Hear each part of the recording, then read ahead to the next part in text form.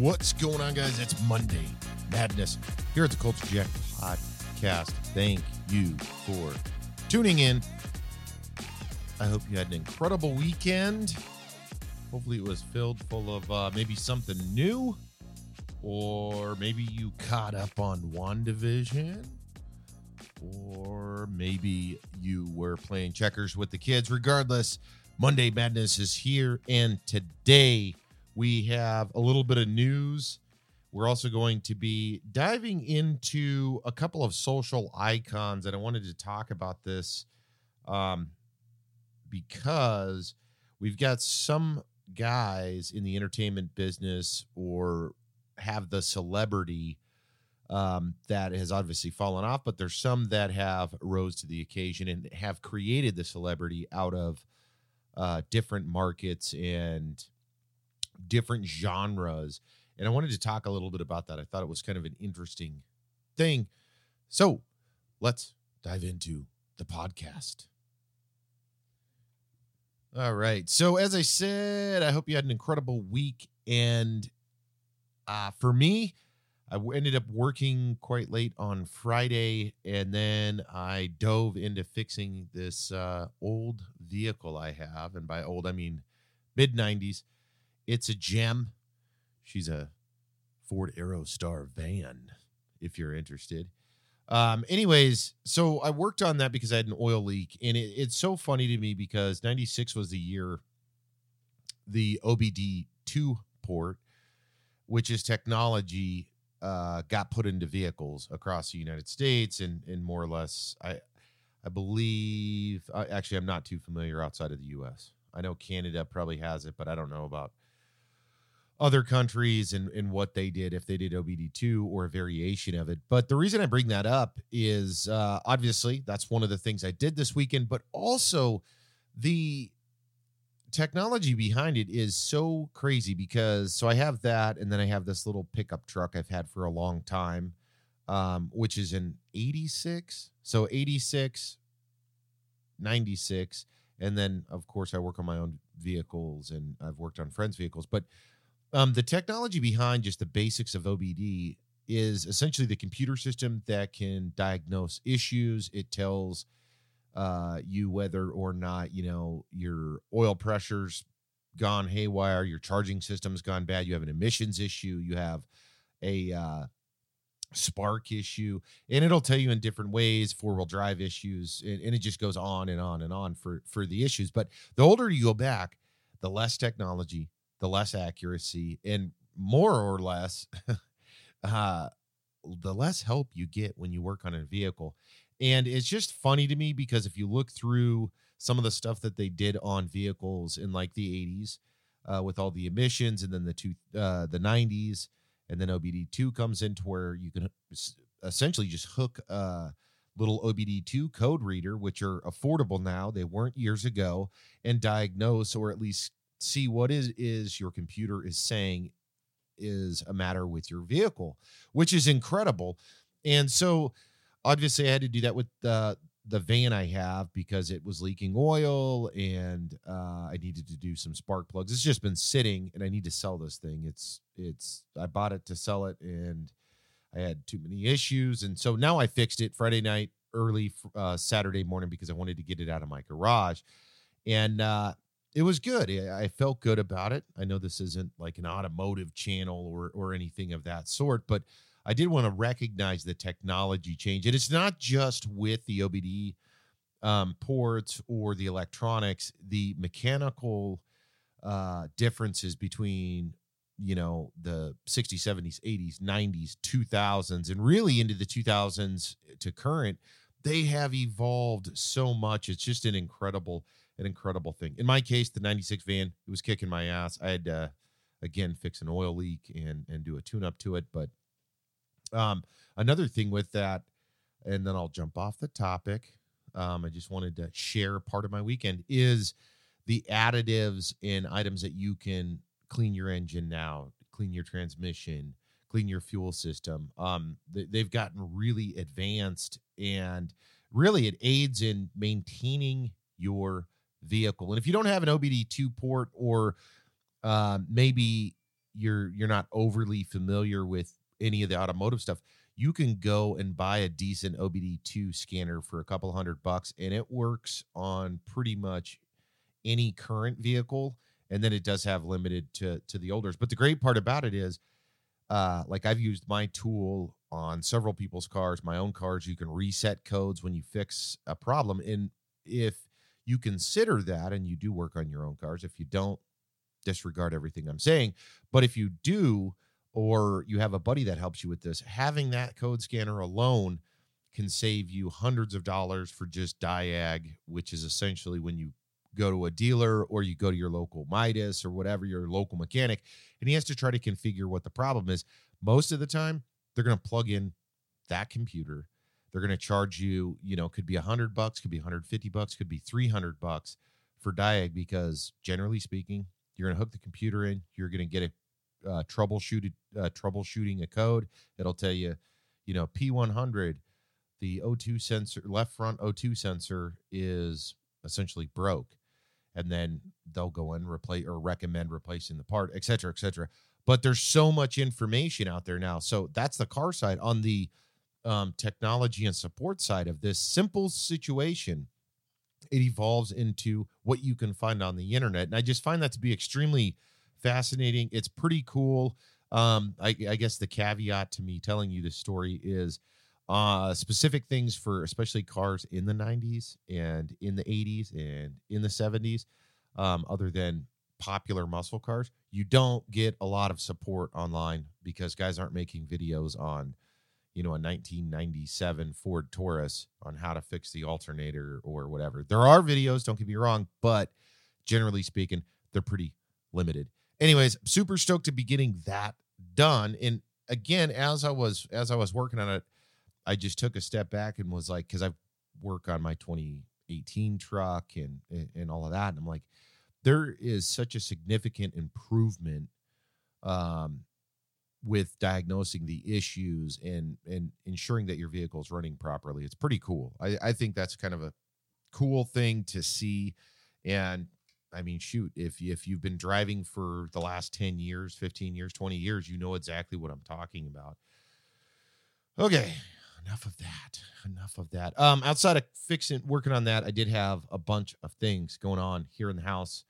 I'm trying to reconfigure on how I shoot the podcast. So if you noticed, I did not shoot any videos for the podcast. I'm not going to for this section either. I've got some things I'm working on, and the office has been a mess because of it. So I'm trying to wrap this up because I got a certain way I want to shoot future podcast videos for our Facebook page. Talking about our Facebook page, guys, if you're listening to us on the podcast, make sure and jump over to the Culture Jacked Facebook page. We, of course, feature content that's in our podcasts, both Dustin and I. So we'll pull out some relevant topics. We'll promote them, but we also throw other content between episodes on there as well. So you're going to want to make sure, check it out. You guys can like the page, and you'll catch everything that we put on there, including all of the links to the Culture Jacked podcast. All right, let's get this thing moving here. All right, let me. I'm trying a different setup today for recording this, so hopefully this fares out well, which is a part of the reason why I'm not doing video. So I've recently been again kind of configuring things here in the office, and one of those things is how I record the podcast. So that's what it is. All right, I'm trying to pull something up here. All right, while I'm waiting for this to pull up, okay.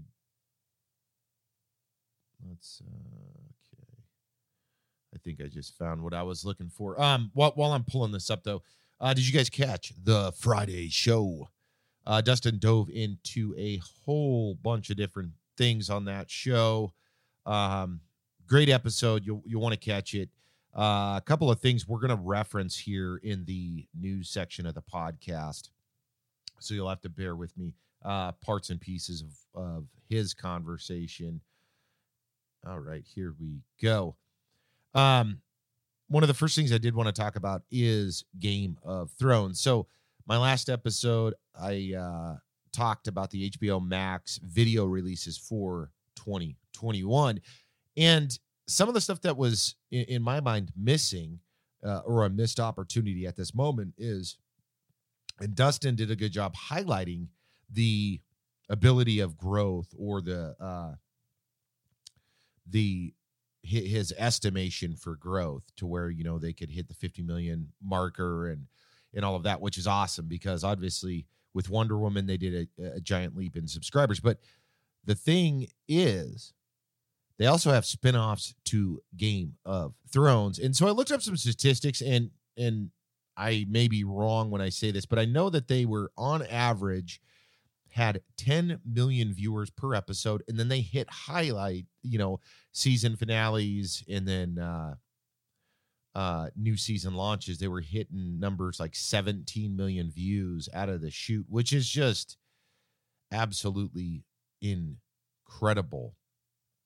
And everybody should know, as they were closing out the Game of Thrones series, there was several big conversations around spinoffs, because, well, if that show is so damn successful and the story is absolutely incredible, the acting, the cinematography, everything played well together and created this anomaly in entertainment, which is awesome.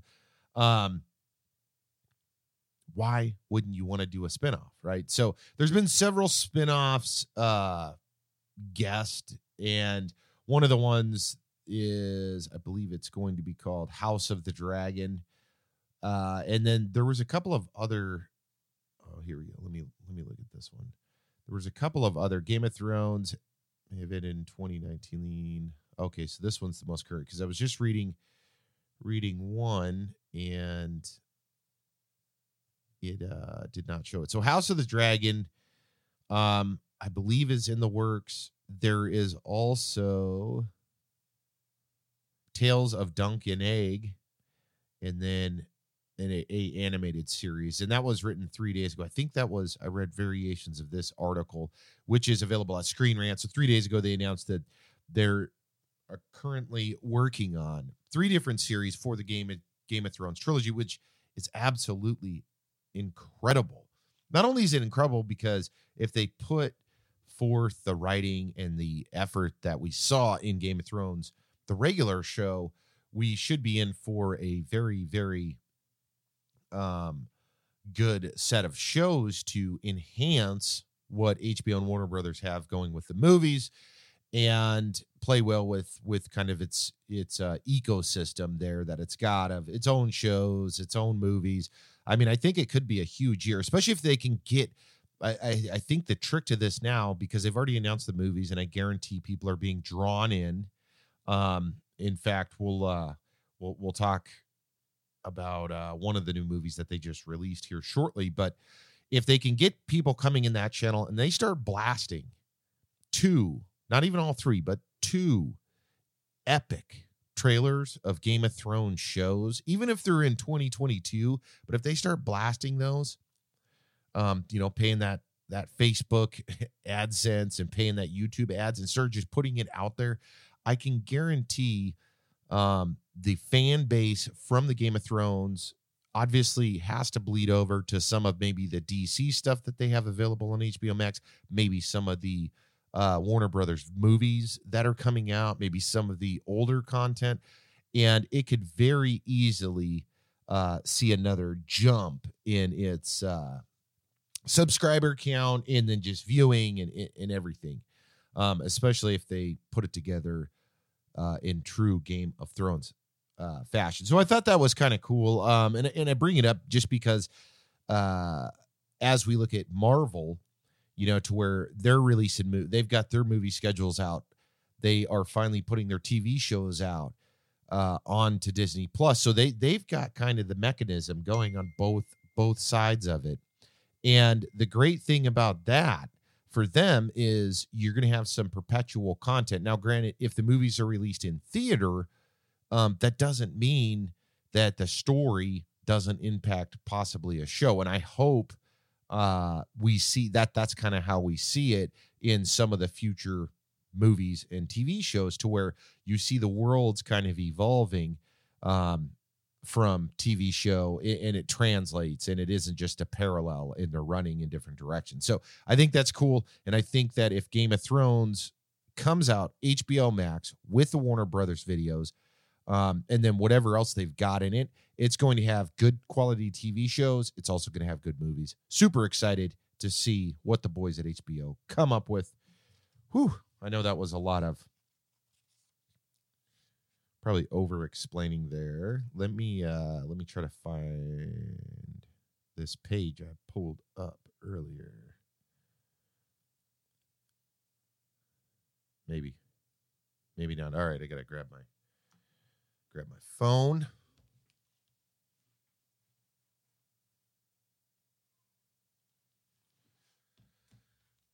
All right.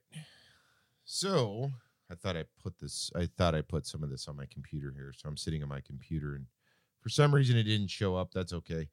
The next thing I want to talk about. So out of the chute there, talking about the technology and vehicles, my weekend. We just ran through HBO, what the possibilities of some Game of Thrones. The next thing on my crazy list of stuff today, and today is going to be a little bit of everything. Let me find this article. I better still have it, or else I'm going to be kind of upset because I read it earlier and then actually had it pulled up here, and then there we go. All right, so TechRadar.com reports profiteers resold nearly 50,000 NVIDIA RTX 30 series GPUs on eBay and StockX. They racked up $15.2 million in profits from gamers paying. And then it kind of goes in and breaks it down on what each card was bringing and everything else. But I find that to be so crazy. They have a comment here from PC Mag. PC Mag points out a new 25% U.S. tariff went into effect on January 1st. That includes GPUs imported from China, so prices went up even more across the board.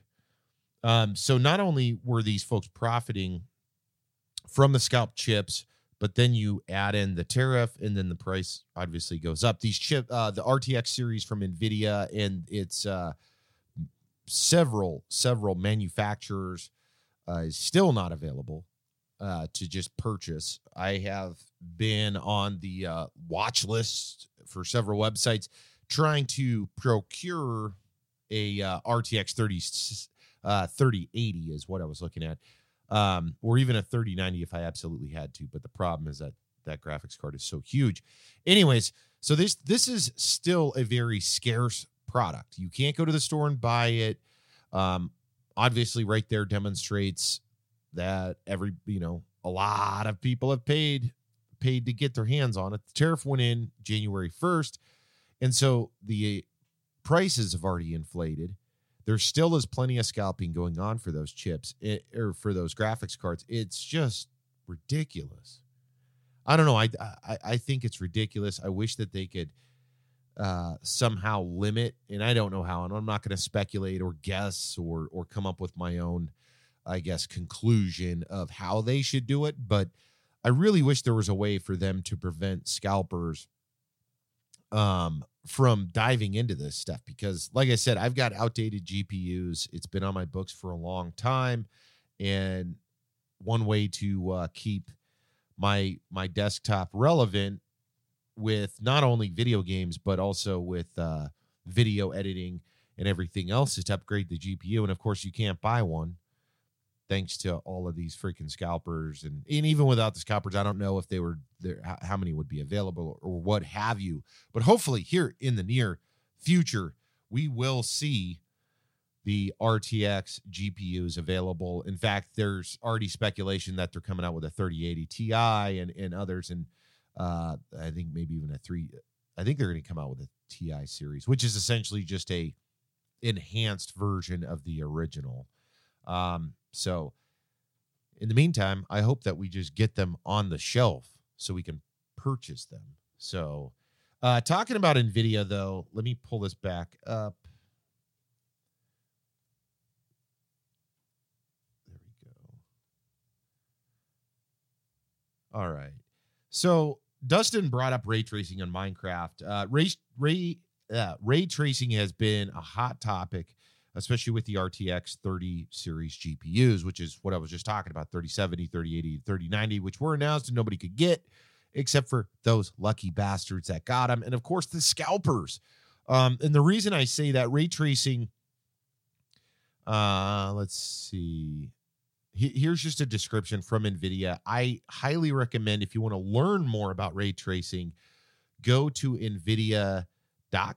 They have a huge, they've got a section of their website dedicated to explaining and showing what ray tracing really is, and the impacts of it. And the hardware in this case, the RTX 3080 or 3070, 3080, and 3090, and then whatever variations, is only a part. It is what supports the software. It's what allows the software. It has enough horsepower to get you going in the right direction, because it does require a significant, I want to say significant hardware, but it depends on how your configuration is. In this case, you need to have the latest and greatest GPUs to get really good ray tracing, and then you can screw around with it. But know this, in the PC world, for those that aren't PC gamers, that are just consolers, or you play mobile, or you play VR,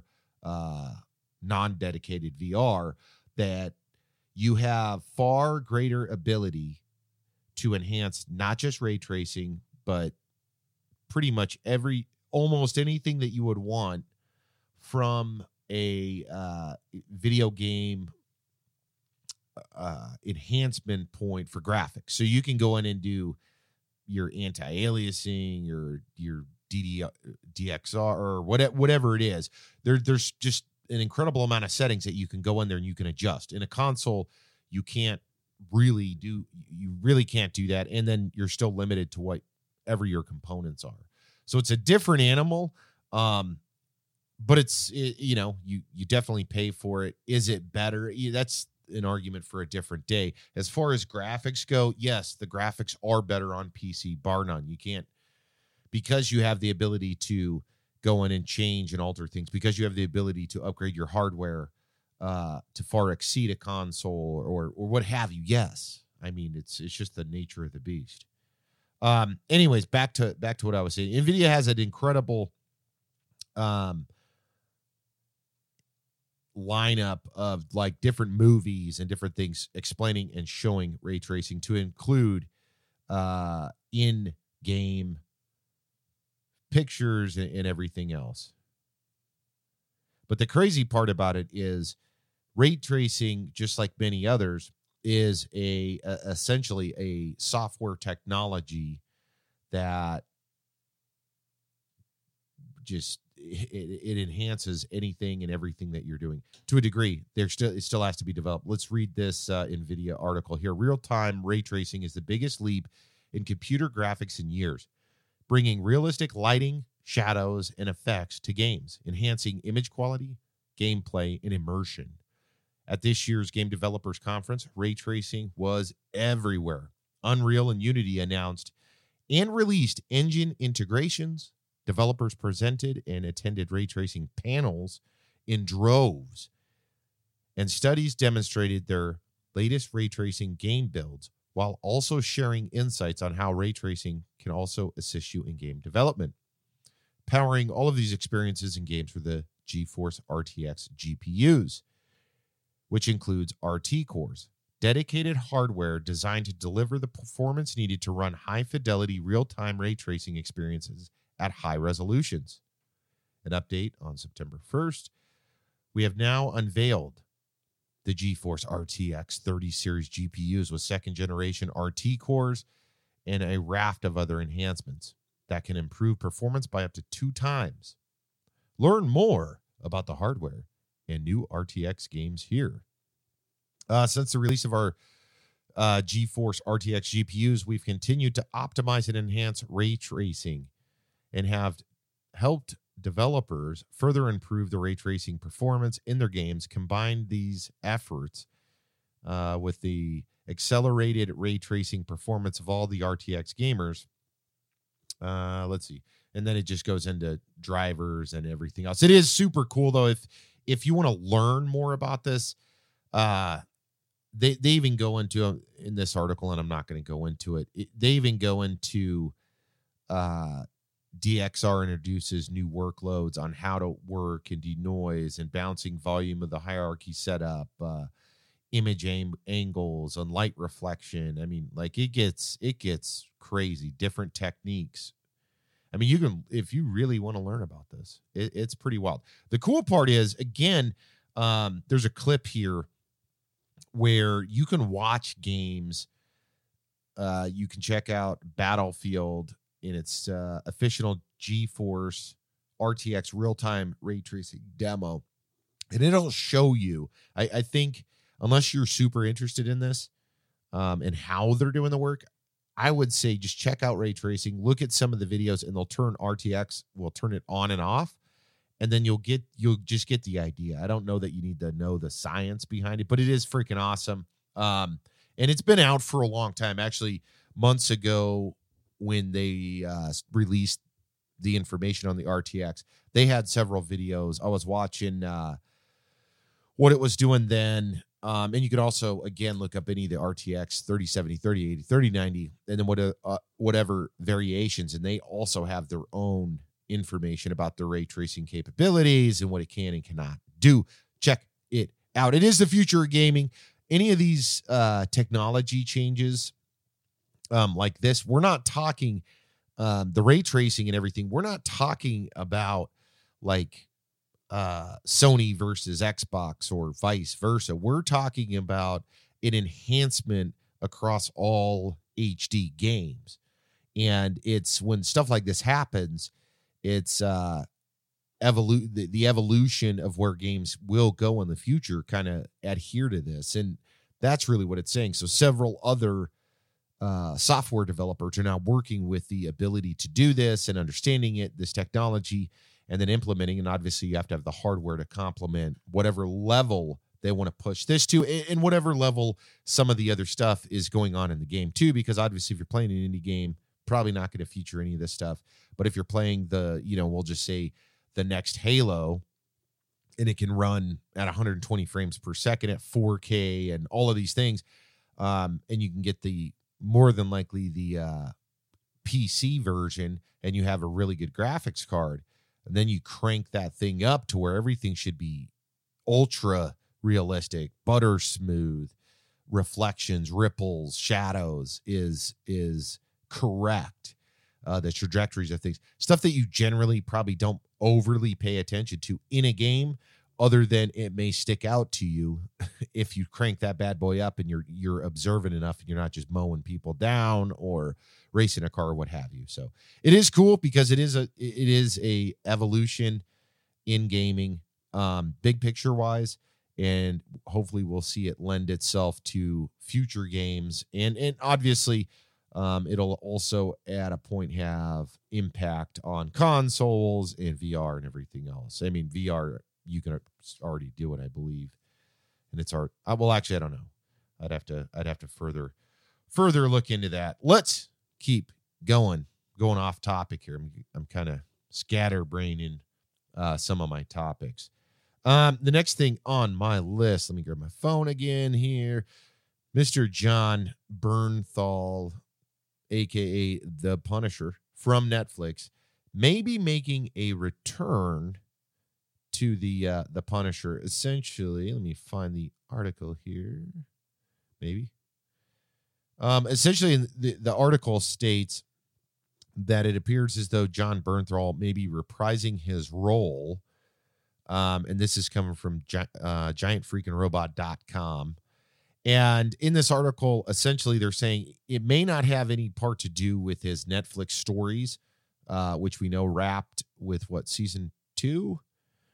It may not have anything to do with that. It may not even have anything to do with Daredevil. He may be a standalone, kind of in his own world, and then have Jon Bernthal reprise his role, which, hey, I'm okay with. I think it's a cool idea, but just keep the same vibe going.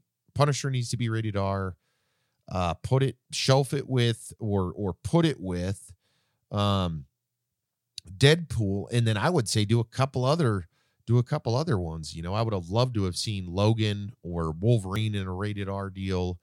And there's just a huge list of comics, comics that I'd like to see, or comic characters I would love to see, roll into a rated R movie run, and just have those. And we've talked about this so many times over, to where, have them in the same worlds, because it is the same world. That is reality, right? I mean, there's people, whether you swear and you do goofy shit versus maybe you don't, maybe you don't believe in swearing, or that wasn't how you were raised, or whatever it is that constructed you not to want to swear, then so be it. It's the same as, like, if you like first person shooters, do you like racing games? No, but you still need to have racing games because there are people that like them.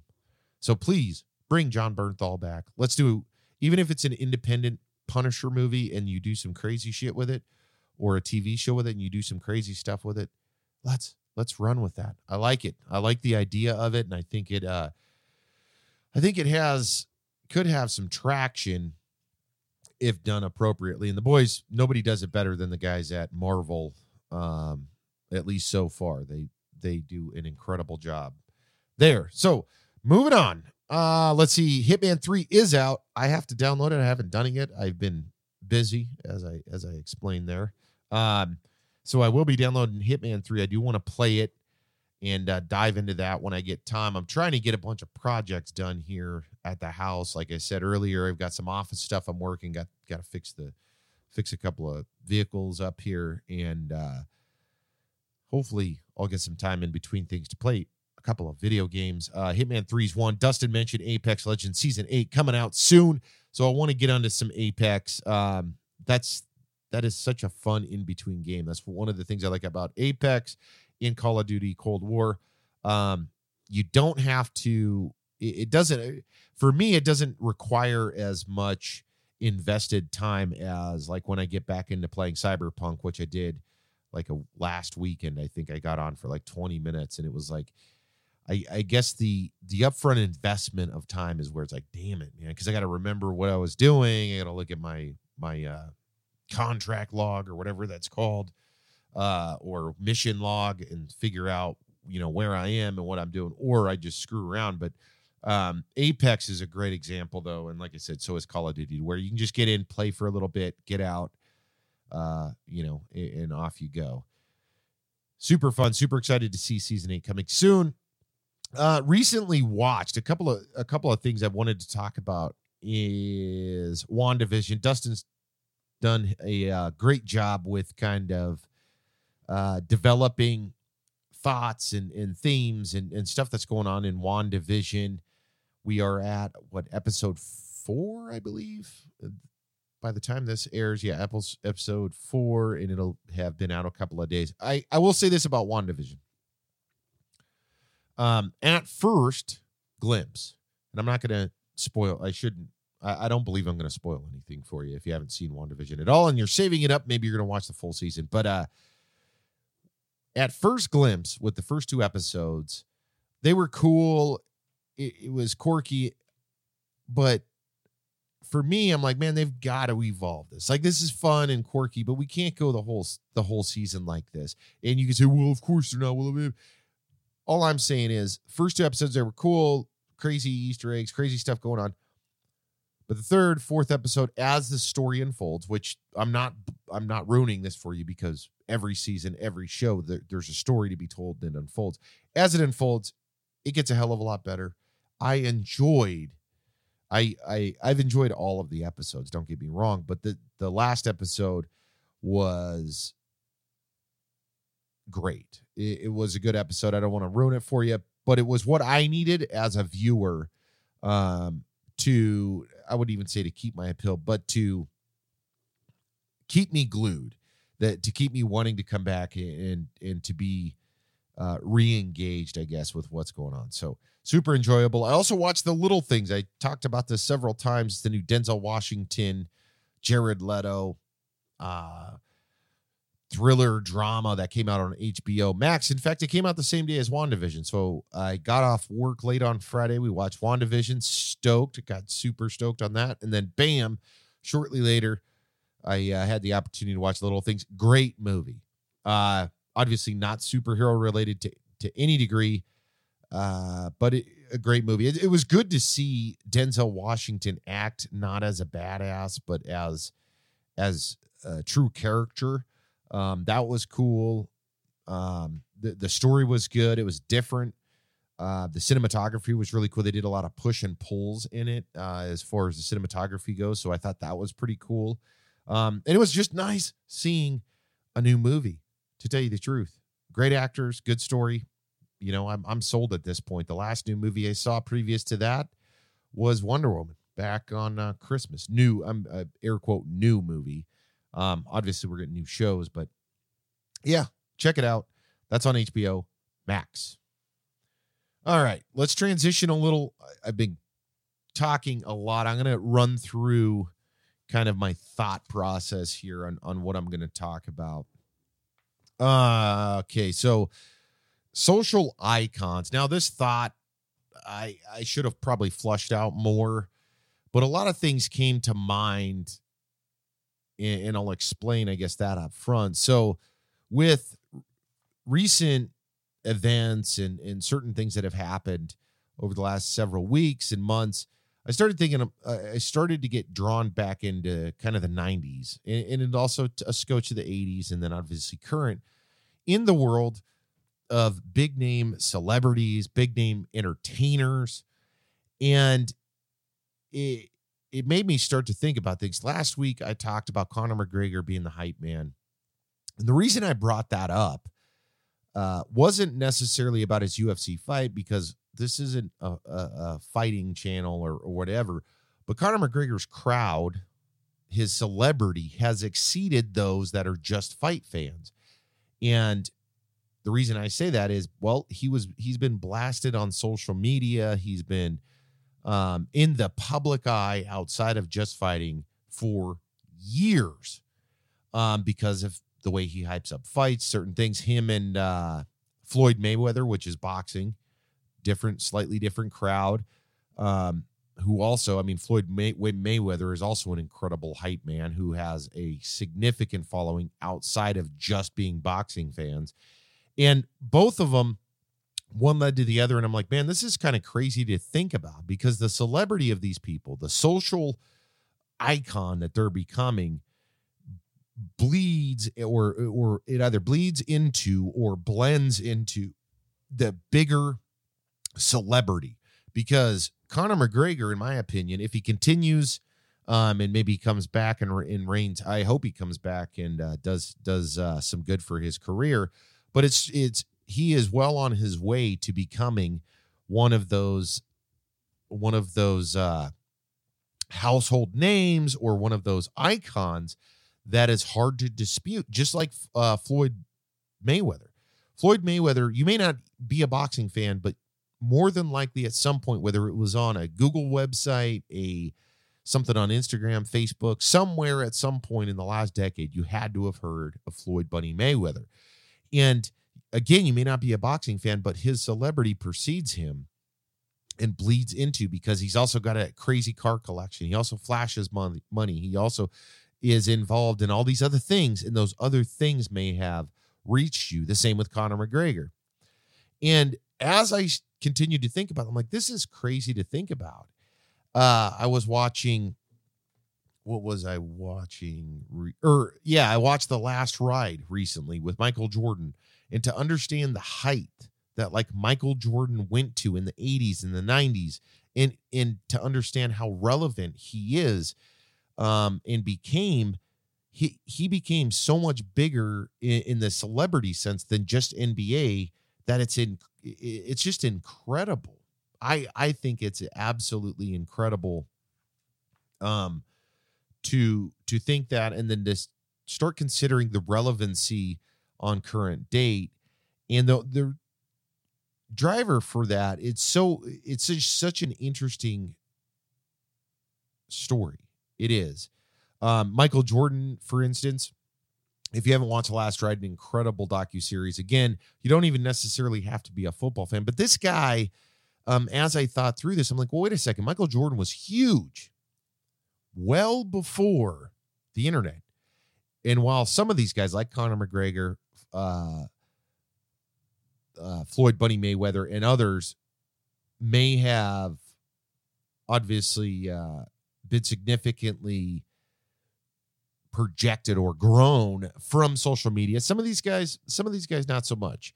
So Michael Jordan's case, as he's getting bigger, he gets this deal with Nike, starts wearing the shoes, blows up. I mean, shit, he's still, I'm not sure of the arrangements, but he still has the Jordan shoe line. And then, of course, all of the Jordan attire, from jerseys, coats, hoodies, and everything else. So there's that part of Jordan. There's his epic, undeniable GOAT status in the NBA. The guy also had racing teams, motorcycle racing teams. He's got crazy stuff he does in the golf world, and everything else. And it's like, it is absolutely amazing to me as you start to consider that, because it's like, well, wait a second. You don't know, this guy. Michael Jordan damn near became, if not, he probably was a household name. He was on Wheaties boxes as kids. He was on this and that. And the interesting thing about like this, and again, I'm going to go off into several different areas because that's just the way, I guess, part of my brain works. But the other reason is because it's so crazy once you start kind of getting into the minutia or into the depths of what the impacts of some of these things are. Here's an example. So Michael Jordan, non-basketball guy, you'd probably know who he is. So many different posters, so many different, just the publicity, the marketing on him and who he was in an era without the internet. And of course, now there is internet and all of this other stuff, but it's crazy to consider that. When you go on to that, though, one would assume that, hey, Michael Jordan collectibles have to be worth a lot of money, and they are. Okay. Now, where this gets crazy, and you guys may or may not know, I don't know how many times you guys have listened to the podcast here. I collect some baseball cards, not a huge collector. I've got some baseball cards, football cards, and I dive in and out of the hobby, and I have almost my whole life. And I was watching some recent videos, and I was listening to some recent podcasts about cards, collectabilities, the eras, and all of this stuff. And I cannot recall which, I believe it was a movie on YouTube that I was watching, or a video on YouTube. And I cannot recall whose it was, because again, I've been reading through this stuff for weeks and months. And but there was a really incredible article that the guy was reading and in the video there. And essentially what it was look, because as a kid, I'm like, hey, this guy's card, my first thought was, some of these people's like, hey, I remember this guy in the 90s. He was so big. And you look at his card isn't worth shit. No collectability. And one of the things that this guy was saying is relevancy is king for memorabilia and for collectability on cards and this, that, and the other. And I was like, holy shit, think about that.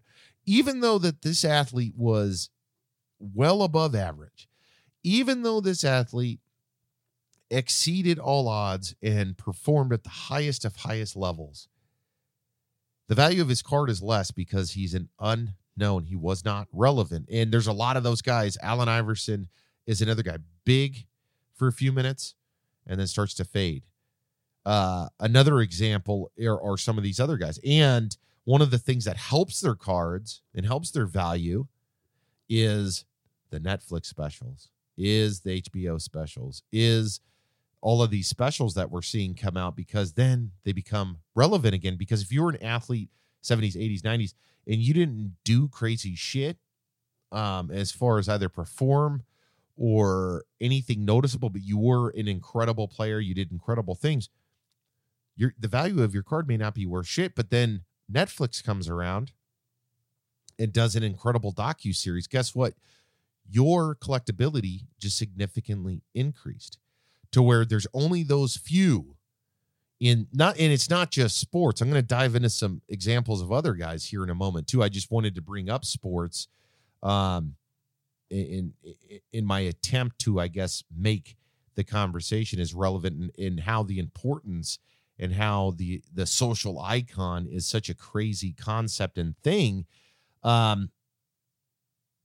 Anyways, those are some of the examples. Others could be, you look at like Dave Chappelle, who was in a ton of movies before he made his big break into mainstream comedy. And now he is referred to as the GOAT of comedy, as one of the biggest in the world, if not the biggest in the world. But what the thing that people aren't talking about, and where this guy grew his audience, wasn't just comedy. I mean, what about his role in Robin Hood Men in Tights, Half Baked, Blue Streak, 200 Cigarettes, a movie called Screwed, Dave Chappelle's Block Party, Getting In, and several others. And of course, he had the Chappelle Show and a lot of others. And my point isn't about him like building this up. It is he stayed relevant. I mean, shit, he flew to South Africa and quit the Chappelle Show. I didn't think anybody was ever going to hear back from him. It sucked at the time. It was like, fuck, there he goes. He's done. Not knowing much about the situation or what he was doing. Years later, he comes back and has been killing it since. He will be, as long as he stays on track with what he's currently doing, become one of those social icons that's lasted decades. And that's Michael Jordan has lasted decades as being not only just the guy, but being able to grow or have his have his presence amongst several different areas, creating this celebrity that is just incredible. I think it's incredible. And I think that as people and as the internet and as people get more curious about different things, that we'll start to recognize these other people from different areas more and more and more and more. So Dave Chappelle's another example. So, I talked real briefly about Conor McGregor, Floyd Mayweather. I talked about Dave Chappelle. I talked about Michael Jordan. And there's so many. Elon Musk is another great example. There's an incredible movie, it is a movie. Well, I say movie. It was an episode from a TV show, like a news TV show, where they met Mr. Elon Musk in the 90s, as he was, and the name of the company's going to skip my mind at the moment, but essentially he was on the team that was creating and really founded the team that ended up merging with PayPal. They took the PayPal name, but he was of a different online banking name. Anyways, long story short, that's kind of going on. The tech bubbles come in. All of this stuff's happening. He gets a freaking McLaren dropped off at his house, and he's like, I'm just going to drive this car. There's like 6,000 or 2,000 of these cars made in the world. It's hundreds of thousands of dollars for this car, and he's just like, I'm just going to drive it daily. And, there's a bunch of reporter and interviewee question stuff, not only about the car, but about what he's doing. But that made national news in the 90s. And then, of course, he air quote disappears and then comes back. And again, of course, he's running Tesla. He's got SpaceX. He's got the Boring Company. He's got all these crazy things going on. You know what he's also got? He also has a quasi humongous celebrity appearance. The Joe Rogan, Smoking Weed on Joe Rogan, was a groundbreaking and almost a shuddering thing to see this tech guru, this tech giant, this guy that to do something like that online. And the conversation, incredible. It's one of my favorite Joe Rogan episodes, to tell you the truth. That, and there's a couple others, but that one really stood out to me. But it shows his status, the icon that he has evolved into. And I find it to be extremely, extremely interesting. But again, you may not know shit about SpaceX. You may not know nothing about Tesla, but more than likely you've heard of Elon Musk, whether it's from some of his antics that he's pulled, building a flamethrower, tunneling in Los Angeles, or most recently, he made the comment about the GameStop surge for the stocks and whatnot, and then it surged 40%, and then of course there's the Reddit war with the hedge funds, and now Dustin glazed over that. There's a bunch of incredible videos on YouTube if you really want to dive into it that go knee deep into both sides, to include like Linus Tech Tips did a really good analysis of what was happening. CNET has several. There's a shitload of content if you're interested in what's going on the Wall Street side of things. But the crazy part is a guy like Elon Musk tweets it out. It increases by 40%. The stock does, of course. I don't know what the outcome, if it's a bloated stock and then it's just going to crash. That's what everybody's kind of waiting for. The U.S. government is investigating that at this time, and rightfully so. Some crazy stuff, because it's being referred to as a Ponzi scheme. It's being referred to as a lot of craziness in that world. But my point isn't the GameStop stuff, even though it's relevant to what Dustin was talking about. And really it's relevant because it's in the news right now and it's pretty wild. But is to have the ability to jump in and give, say his little piece, which wasn't much, and to impact because his following is so big. And that's what's so crazy to me, is that evolution to where in the 90s, in this, 70s, 80s, 90s, that's the thing, is to where now you can have the audience and you can record yourself. Technology has given us the power or ability to do a podcast, to do a video, to do this. And if you're damn good at what you do and you're recognized as that, or you create a following and continue to build it, it's incredible what it can be used for. It can also be, it can also probably end your career or end what you want to do as well. Let me keep going on this list because there's a couple of the guys I want to talk about. So we've gone through, let's see who else. Another good example is like Joe Rogan. Joe Rogan's a good example. He was a UFC commentator, started a podcast, had a lot of fighters on, and then he started getting doctors and those, and arguably one of the most successful podcasts of all time. Joe Rogan really got his break, in my opinion, news radio, TV show, did the Fear Factor TV show, and then, was doing what Joe wanted to do, and grew an incredible audience, has an incredible social group, because he interacts with a lot of different genres of entertainment, to include he's got several videos of him hunting with friends, and those friends have huge audiences. So even if you didn't know who Joe Rogan was then, you're watching him hunt elk in the mountains, blah, blah, blah. More than likely you may say, hey, who's that Joe guy? Obviously enhancing his icon. And it doesn't always work. I mean, we've got several examples of guys that just don't make it. Like I said about the collectible cards, you may have been a good player. You may have been one of the best players. But unfortunately, you're not recognized, that you're not relevant in this time. And it's not negative. It's just the reality of the situation. It's happened to several actors, to where, you start doing shitty movies, that reputation builds, you're going to take a nosedive. If you're a fighter, you start losing fights, and you're not a character. You don't cultivate that following.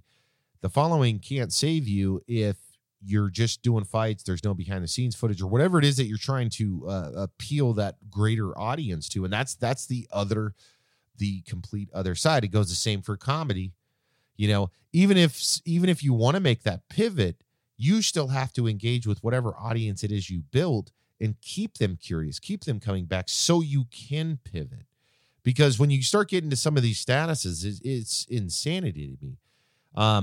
You take YouTubers like Jake and Logan Paul. Jake Paul has been haranguing Conor McGregor for a fight, and he's doing all this crazy shenanigans to try to get a rise out of him and all this. Why? Well, yeah, I think it's all PR, and I'm sure that's what it is. Keeps going after it. Meanwhile, older brother Logan Paul recently, I believe it's 100% now, but I could be wrong. Logan Paul wants to fight Floyd Mayweather. Again, crossing these groups over.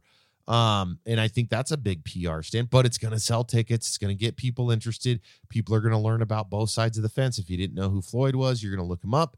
If you don't know who Logan is, you're going to look him up. And it's just this crazy conglomeration of celebrity to where you're no longer a one lane kind of person. I think that's kind of my conclusion of what is creating the longevity for some of these people. Another person's Mike Tyson, heavyweight champion of the world, arguably one of the greatest knockout artists in boxing history, gets in some trouble, does some dumb shit, comes back to boxing, starts to rebuild, bites Evander's ear, all this crazy shit, tattoos his face, has a bunch of issues, personal issues, all this, comes back. He now has an incredible podcast, Hot Boxing. He's doing public speaks. He's been featured in movies. He's been featured on several different podcasts, TV shows, and he's starting to rebuild. His relevancy went away. I mean, it really did. And then it's starting to regrow. And the cool thing about in his case, he is retelling his stories and then learning others.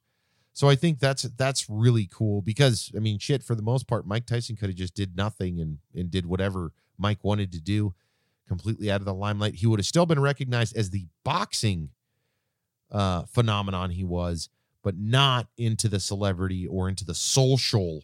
I guess maybe that's, for clarity's sake, the social icon to me is you're hitting on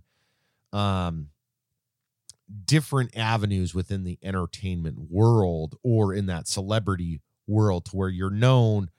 You may be known as a boxer, but you're also known for this other thing and this other thing and this other thing. And that seems to be kind of a relevant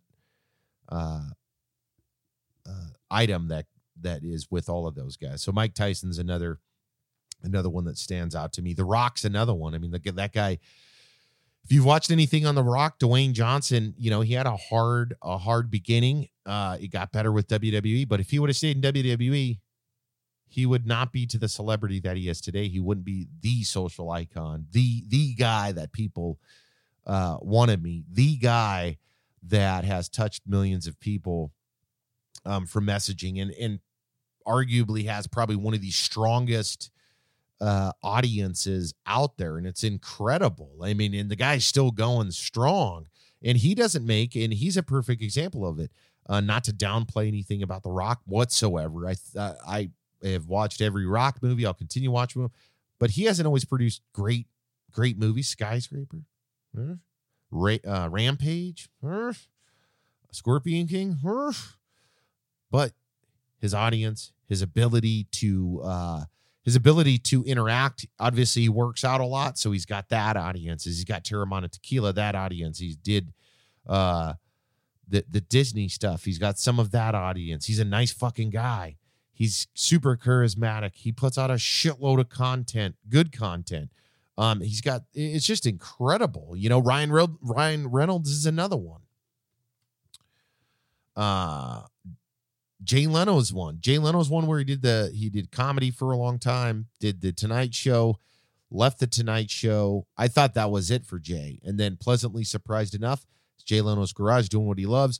So he's created a legacy. He's shown that, hey, I can do more than just this one lane. And maybe that's my drawing conclusion to this. But I thought it was an interesting topic. I also thought it was fun to kind of think and walk through. So like, Jesus, man, like Michael Jordan, the dude's it's just crazy to think that. It's crazy to think The Rock or Ryan Reynolds and there's so many others, Leonardo DiCaprio, who's been relevant for 30 years or however long. And this guy and that guy. And to see them, I guess, depending on which one or who you may specifically be thinking about or wanting to look into, it's like when you start diving into what these folks have done and their transitions, it's an amazing thing. And for the most part, it's ever changing. They have to stay with the times. And while this is only a few examples. I just wanted to bring this up because of the stuff I talked about earlier, but also because, and I want to cover this in a future episode. I was watching Joe Rogan on Spotify with The Undertaker, and that's one of the things that really kind of got this going for me as far as wanting to talk about this. And again, I apologize for being kind of all over the place here. I just wanted to talk through it.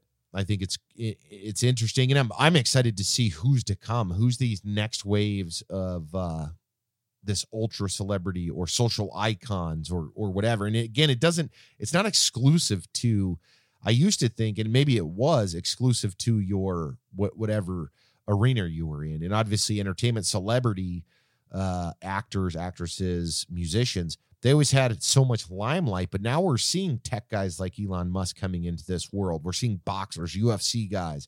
We're seeing so many different people. I think it's amazing.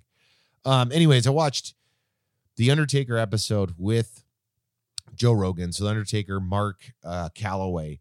I remember as a kid, I watched WWF for a while, and I thought it was so amazing. And as I listened to Mark, essentially talk his story to Joe, I'm like, this is crazy to think this guy was in the business for 30 years. He debuted in like 90, I think. And he tells how he got there. And then it's like, I remember watching this dude in the early 90s. That's when I watched wrestling. I didn't know shit about it. I just thought it was cool because it was kind of this, you got these bigger than life characters. They're all fucking huge. I was a little kid and I was like, they're going to beat each other up and so forth and so on. But as he tells his story and the good and the bad, it's just crazy. Like, fuck, this guy did that for 30 years. And even if you're not a wrestling fan and you say, hey man, you ever hear of the Undertaker? More than likely you've heard of him, maybe seen an image of him, but it's just so crazy to me to think about it. Because again, I only highlighted a handful of people in today's episode. And I'm excited. I am genuinely excited as I wrap that episode of Joe Rogan and The Undertaker. I'm like, man, that's just amazing. It's amazing that he's doing that. And it's amazing that he's getting out and he's doing interviews and he's talking to people, telling his story. And I hope he's got, future stuff in front of him to where maybe he does like an Undertaker shirt line or something, or maybe works with like Zero Foxtrot or one of these other companies or something. I don't know. But I would love to see more from him and so many other people. But the longevity part is the exciting part, because like Dave Chappelle's a good example, to where if you follow Dave Chappelle from the beginning with those movies that from the Half-Baked, the Blue Streaked and all of those, and then you transition him into the Chappelle Show, and then you transition him again or pivot him into his latest specials. It's absolutely amazing to see this artist to stay relevant, of course, but to also change with the times, recreate, and create incredible content. And it's the same for all of these folks that I mentioned here, whether it is Mike Tyson, whether it is Conor McGregor, whether it is Floyd Bunny Mayweather, or The Rock, or Ryan Reynolds.